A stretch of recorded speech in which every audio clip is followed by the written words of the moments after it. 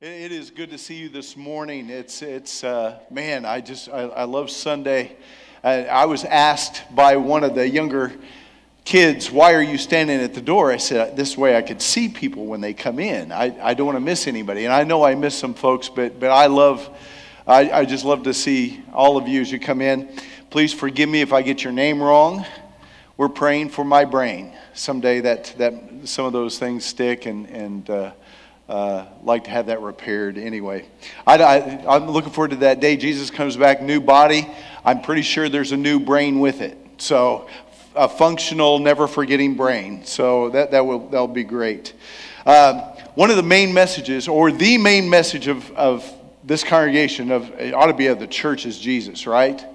And one of the most important messages surrounding Jesus, besides just his salvation, is that Jesus is coming again.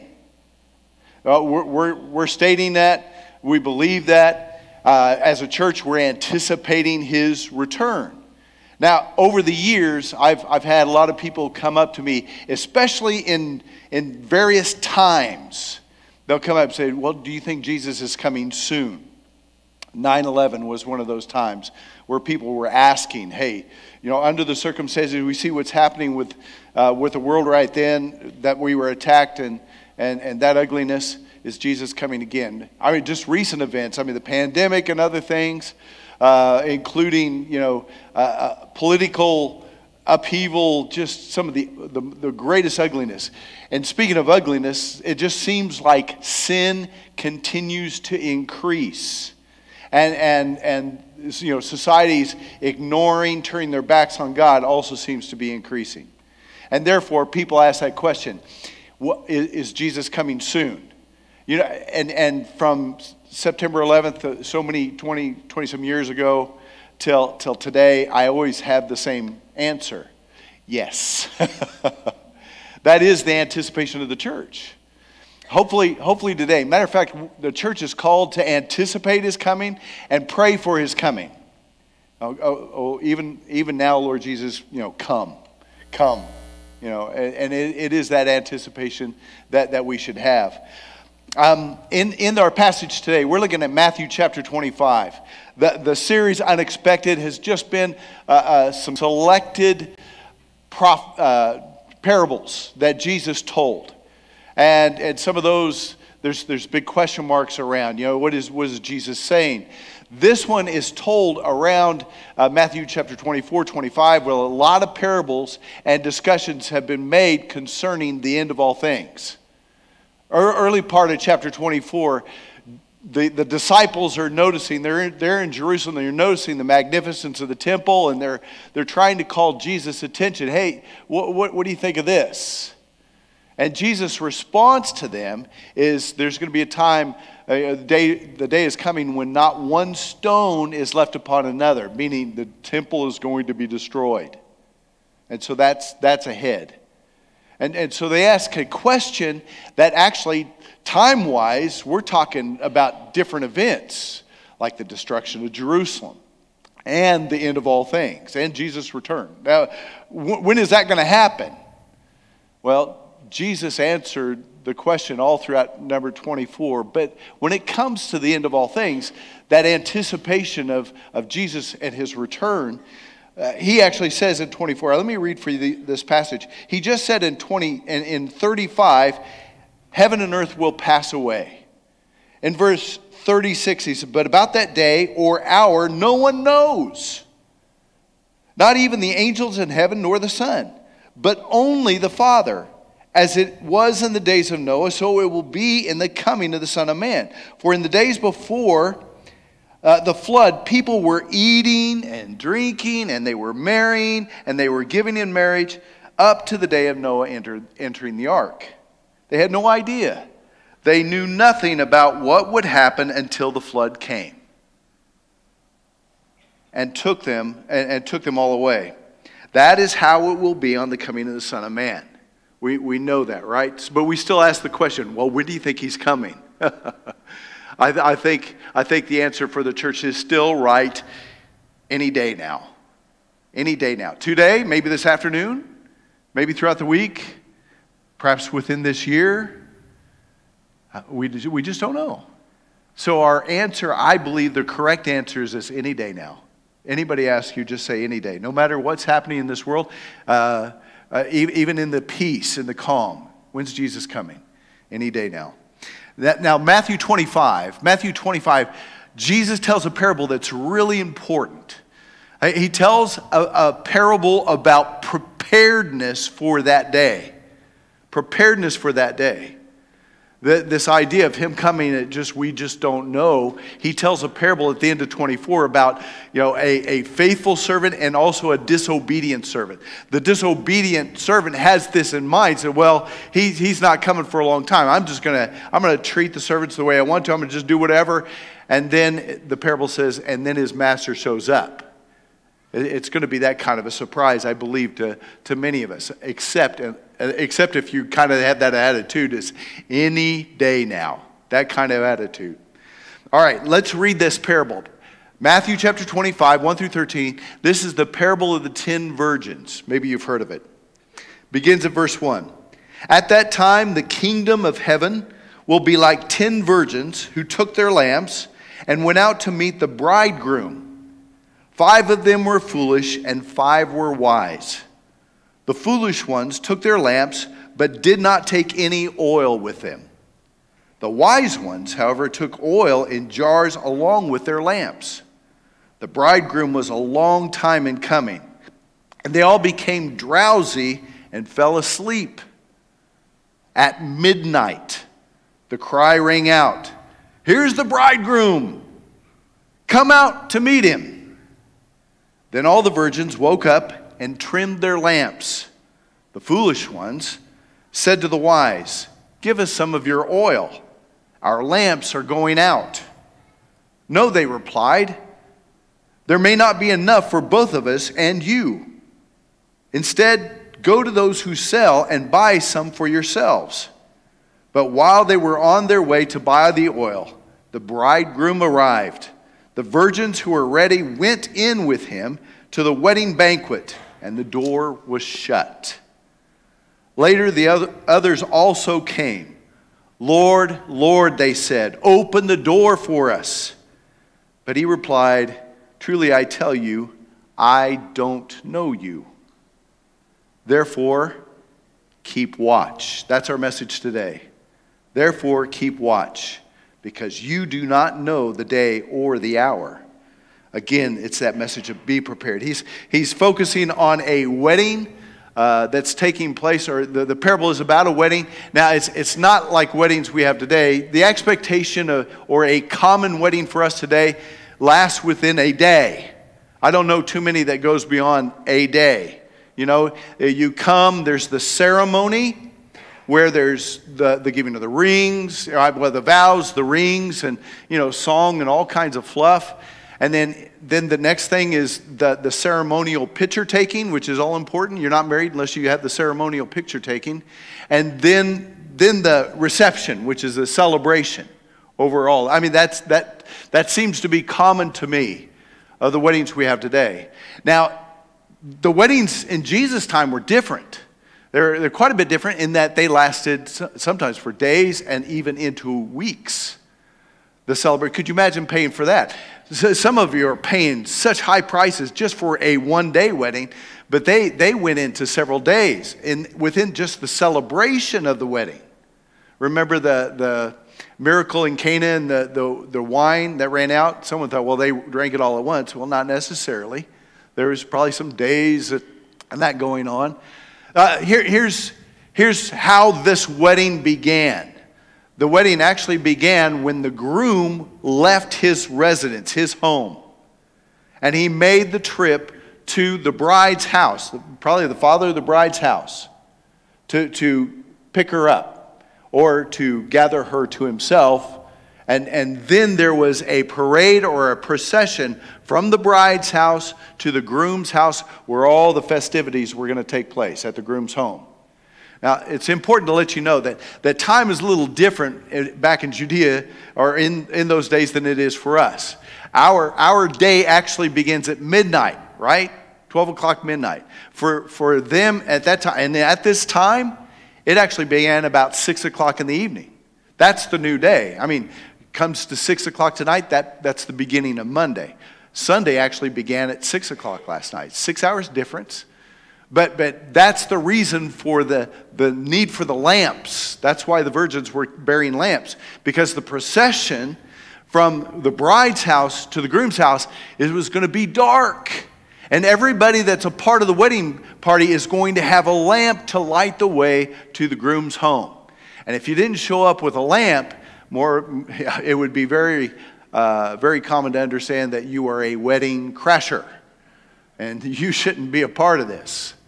So, there goes the significance. In this, there are 5 who are wise, who are prepared.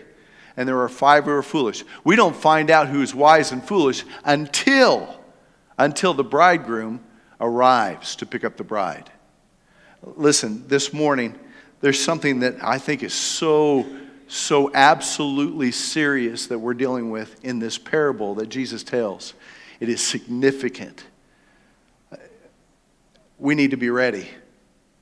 As we wait for the return of Jesus, as we anticipate his coming, we must not find ourselves unprepared. We cannot find ourselves unprepared for that day. We cannot have the door with all this anticipation and looking forward to, and then have the door shut on our face.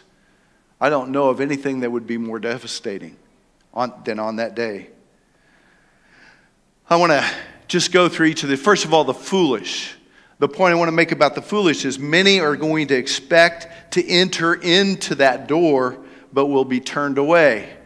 The sad part of this whole parable is those who come to the door and knock on it, and he says, I don't know you. Many are going to come and think they're going to enter, but they're going to be turned away. That's the foolish. That's the foolish in the story that Jesus tells. And the very reason that they're turned away is because they were unprepared. They didn't have the oil that was necessary. Who are the foolish? Who are the foolish? The parable, when Jesus is telling this, is not talking about those who refuse the wedding banquet. They're those who showed up for the wedding. They intended to be a part of that procession. They intended to enter in with the bridegroom. So we're not talking about those who absolutely flatly reject God, reject his Savior. That's not who Jesus is referring to in this parable. He's talking about people who believe in Jesus. For those, they showed up expecting to be a part of the wedding party. And they themselves felt like they were Jesus' followers. They believed themselves to be Jesus' followers. Matter of fact, they came to the door and what did they say? Lord, Lord. They knew him. Open to us. Again, they considered themselves to be followers of Jesus. I believe we could learn this specific truth from this. It is possible to claim that I am a Christian, I'm a believer, and then be rejected at the door when Jesus comes. It's possible to claim all day long, I believe in Jesus, he's my Savior, I am a Christian, and then be rejected at the door because we came unprepared. This idea of, we see in the parable, it's because they failed to bring extra oil. The groom delayed, took time. And when he did come, oh no, my lamp is going out. I need oil. Give me some of yours. No, you need to go buy some for yourself. We might not have enough to make the journey as well. So they had to go and make all those preparations at the time. Now, it's interesting. It's not just the claims, but in Matthew 7:22, Jesus tells us in the same way. He said, they come to the door, they're knocking on the door. He said, Lord, Lord, let us in. And in 22, he says, Lord, Lord, did we not prophesy in your name? Did we not drive out demons in your name? Did we not perform miracles in your name? Those seem like amazing things that Jesus definitely has to be involved in, right? We would think, but they received the same answer. I never knew you. I don't know what you would be putting into your excuse when the door's shut in your face. Oh, Jesus, man, I got in the baptistry and I was baptized. or I attended church on a regular basis. Matter of fact, I've got a star that the preacher gave me for regular attendance for a whole year. I don't know where we turn. I help people. I did a lot of list of I dids. But along with our claims, just doing stuff for Jesus is not what secures us into that place amongst others who are welcome into that wedding feast. Oh, there. Sorry, I got lost. So what is needed? That's the question I think we come to. What is absolutely needed that we're going to be received in? What does it mean for you and I to be prepared and ready as the wise were in this parable? And that's the fact, that's the truth. The wise came and they came and they entered because they were prepared. What does that mean? There are some just simple things that I think we need to review. What is it that says, I deserve entrance? Number one is that those who are going to enter, definitely Jesus is their Savior. He is the only means for entrance, right? That's what we know. It is only through Jesus, not through any other means. It is only through Jesus we're going to enter. Peter said that in Acts chapter 4 and 12 where he was making a defense. He said, salvation is found in no one else, for there is no other name under heaven to mankind by which we must be saved. Jesus is the only access. So it is receiving Christ, believing in and receiving Jesus as our Savior. We know that, right? That's step number one. We talk about it all the time, man. We celebrate the Lord's Supper for that reason, reassuring and reminding ourselves that very fact. Jesus is our salvation. But in that, the foolish made the same decision. Amongst those who had the door closed to them made that same decision, I should say. Sorry. They made the same decision. They would claim again to have Jesus in their life. And it really poses for us a serious problem. It is more than claiming that you know Jesus and doing a lot of Jesus things. But in this parable, it is, does Jesus know you? The one who opens the door. Does Jesus, I know you, I could say, Lord, Lord, but when the door is closed in my face and he says, I do not know you, well, what's the problem? What's the problem? There's something else. It's claiming Jesus as our Savior. He's the entrance in, but this also is very significant to our salvation. And those who are able to enter in, they have the indwelling of the Holy Spirit. This is an important point. Some would say, oh man, yeah, the Holy Spirit is the oil. And that's not a bad observation, and that's not a bad direction at all. Let's look at the very significance of the Holy Spirit. It is through Jesus. It is only through Jesus that believers then receive the gift of the Holy Spirit, correct? Acts 2:38, one of the very beginning places when they're seeking, well, what must we do? Well, repent and be baptized, and then you'll receive the forgiveness of sins. But that's not the only thing. And then you also receive the gift of the Holy Spirit. You'll receive that gift of the Holy Spirit. What's the significance of the presence of the Holy Spirit in those of us who receive Christ? Let me just, I would love to spend a lot more time this morning. I thought, man, this is just going to be scraping the surface. But Paul told the Ephesians, chapter 1, verses 13 and 14. Listen carefully to what he says. He's talking to these Ephesians, and if you are familiar with this letter of the Ephesians, he is talking about what an amazing salvation we have in the first 3 chapters. And in chapter 1, verses 13, 14, where he's speaking to them, these believers, he says, and you also were included in Christ when you heard the message of truth, the gospel of your salvation.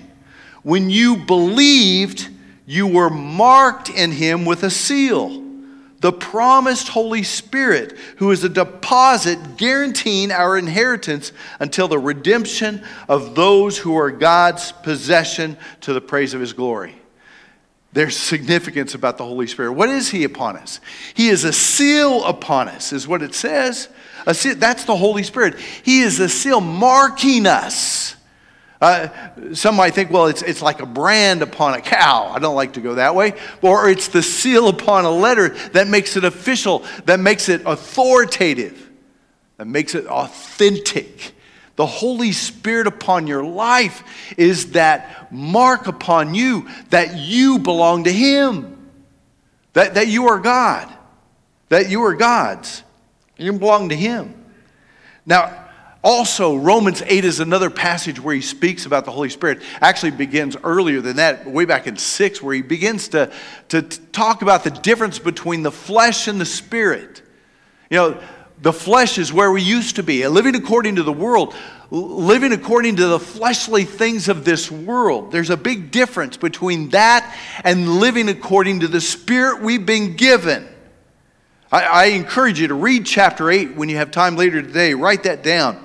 But in verse 9, Paul says, "You, however, are not in the realm of the flesh." That's where we used to be before Jesus. "But are in the realm of the Spirit, if indeed the Spirit of God lives in you. And if anyone does not have the Spirit of Christ, they do not belong to Christ." That's a powerful statement. Let me read that again. And if anyone does not have that Spirit, that Holy Spirit of Christ, they do not belong to Christ. Disconnected. Later on, verse 14 says, "For those who are led by the Spirit of God are the children of God." How important is the Holy Spirit? How significant is the gift that we've been given and that we've received Jesus? He says we receive not only forgiveness, but we receive the Holy Spirit. What does the Holy Spirit do? Well, He's a helper and He's an advocate within our lives. The Holy Spirit, in what we just heard, it gives us security. He is a guarantee for the inheritance. He gives authenticity. He is that seal upon us. Through the Holy Spirit, we can identify that we belong to God. We are His children. Through the Holy Spirit, He also gives us authority. We have the authority. What? Through God. And through that authority, He empowers us for ministry. He empowers us to be the church. And when I say each of us individually, we go to 1 Corinthians chapter 12, 13, and 14 and look there at the significance of what the Holy Spirit does in each one of us. Maybe it's in faithfulness. Maybe it's in healing. Maybe it's in different types of giftedness. But the Holy Spirit is active in that we are working together for the benefit of what? For God and His kingdom. And for the overall spreading of the message of Christ. The Holy Spirit is significant to us. We need to pay attention. Well, how do we know that the Holy Spirit is working within us? How do we know of His presence? Some might tell you that, hey, if you speak in tongues, then only those with the Holy Spirit are going to speak in tongues. That is not scriptural.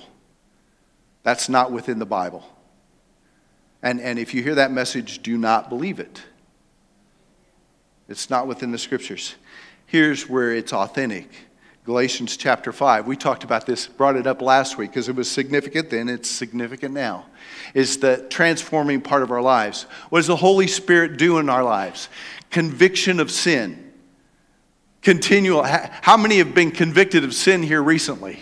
Maybe something that you've done and you go, oh my goodness, I need forgiveness. Hopefully it's happened here regularly for, anybody happen this week? All right, I just want to be honest. Has the Holy Spirit been saying, hey, listen, there's a sin you need to take care of? How about last Sunday? Anybody? The Holy Spirit's place is to convict us of our sinfulness. Even while I'm walking and I see something within the Word, He brings a conviction upon me in order for me to change. I believe that the Holy Spirit working in me is a change agent. He's the one that's going to recreate me, redesign me, make me what God wants me to be. So man, there's that paying attention to the Holy Spirit. He's working within me, convicting me of sinfulness, and guess what he's producing within me? That fruit of the Spirit. Galatians chapter 5, he says, it is this. The fruit is love, joy, peace, kindness, patience, kindness, goodness, faithfulness, gentleness, and self-control. These are the things that ought to be increasing in our life. If they're not, what evidence do we have? I do believe it's also about where we're finding those places of ministry, where the Holy Spirit comes in and He gifts us. Are we finding those places? Are we finding those places within us and being directed? Say, hey, and I'm not just talking about ministry. Yeah, we need someone to mow the lawn. I'm not talking about that ministry. I'm talking about ministry. It could be, ministering to people at Valley View. It could be ministering to your neighbors or reaching out to your neighbors. And is there a need? Is there some way that I could share Christ? Maybe to begin by filling some needs within my community. Someone at work or things like that. It is, the Holy Spirit is actively working in you to be what Jesus told us that we are, a light and salt into this world. For someone to come and claim Jesus and never make any changes, the Holy Spirit is not working in him. There's going to be evidence of the Holy Spirit in His transforming work in our lives. We cannot stay the same and have God's Spirit working and dwelling within us. Very much compared to what I said last week. But man, how important is that? The Holy Spirit is very much a part of our preparedness. And when we show up at the door and we think, well, here I am, I've claimed Jesus, and yet I've not been active, or the Holy Spirit has not been active in my life, how is He going to recognize you? I believe He recognizes it because He gives us that Spirit, His Spirit within us. And that transforming work is going on. One other thing I think is important. Oh, definitely Jesus. Definitely that gift of the Holy Spirit is part of that. But third, it's this. Their hearts are dedicated to God. Those who are prepared, they're well prepared because they're anxious, they're looking forward to, and they're spending their lives dedicated to the God who they were called to love, honor, and cherish. Well, yeah, that's wedding. But to love with all their heart, soul, mind, and strength. Right? Old Testament as well as New. Now, when we think about this, to say God has expectations for those people He saves, who He's preparing for Himself. God has expectations. I am frustrated by the number of people who live and act as if God has no expectations. Oh yeah, you're saved. Go ahead and live your life however you want. Then again, you're claiming Jesus. You're not living for Jesus. There's expectations. When Paul says to the Philippians, when Paul tells the Philippians, work out your salvation with fear and trembling, he's not saying, create your own means of salvation. That's been created. We are saved in Jesus Christ. We are given a gift. That's grace.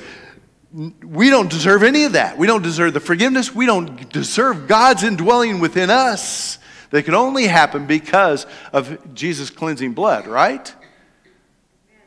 And for us to say, oh, God really doesn't have any expectations. Numbers of people who don't go to church, who believe in God, just say, I don't need the church. What do you think the church is for? What do you think the church is for? Man, we need each other. I don't mean just this whole group, but you need brothers and sisters who you're close to, who are going to encourage you and strengthen you. And when you share, hey, I'm struggling in this area, they're going to come along and hold you accountable. The church is about building up. Matter of fact, here's our statement as a church. We exist to foster the family of God. We've identified that, and we've been moving forward to do that. Discipleship, which takes a long time. I'm so excited about that. I'm so excited about people who are taking commitments and going through some of the things that that a lot of us didn't do as disciples. And they're learning Scripture, and they're learning prayer, and they're learning how to be involved, find their places of ministry. And we're going to continue to grow in that area. But that's who we are. We are a church that wants people, when they come to the door, to be prepared. To be prepared. To be received. That the door will be wide open. You say, welcome. And he calls you by name. And it comes because it began with Jesus. His forgiveness, and then to receive that gift of the Holy Spirit, and then hearts that are dedicated to Him. I believe that's the preparedness we need in order to be ready and prepared for His return. Are you ready? Are you prepared? I tell you what, the Holy Spirit's active right now upon your heart. You know, if you're wondering, say, well, am I there? Hey, ask. Oh God, am I ready? Am I prepared? Perhaps we haven't even received Jesus. That's been something, we got time for. Stop it. There's no preparation when you just say, there'll be someday. I'll get older. When things slow down, there might not ever be a day. There might ever be a day. I remember as a teenager finding myself worried time and time again when I thought about the return of Jesus. You know what? I wasn't ready. If I was worried, and I thought as soon as He showed up and I woke up and I said, oh no, I'm not ready, and I have to go prepare, guess what? If Jesus came right now, would you think, I've got to do some repenting? I got to do some rearranging? Then you're not ready. Does Jesus know you? That's the big question. Does Jesus know you? Let's pray. Father in heaven, we praise you. We thank you for your word. Lord, your word is true. And Father, to hear the precious messages of Jesus, especially even in these stories, Lord, it speaks truth to us today. Lord, for the Jews, they did not have that opportunity. They had to do it through all the rules and laws, the heaviness of the laws that only brought condemnation. Today, Father, we have the opportunity through Jesus to receive forgiveness for our flesh, for the sinful acts. And Father, not only has He given us that opportunity, but He's given us your Spirit to guide, lead, and lead us into this life. And Father, we are called to follow after the Spirit, to live after your Spirit. Help strengthen us, Father. Help us, Lord, to be more in your word and to bring us to prayer and bring us to those places of ministry where we could see the Spirit active and working in us to change the world around us on your behalf. God, you're good to us.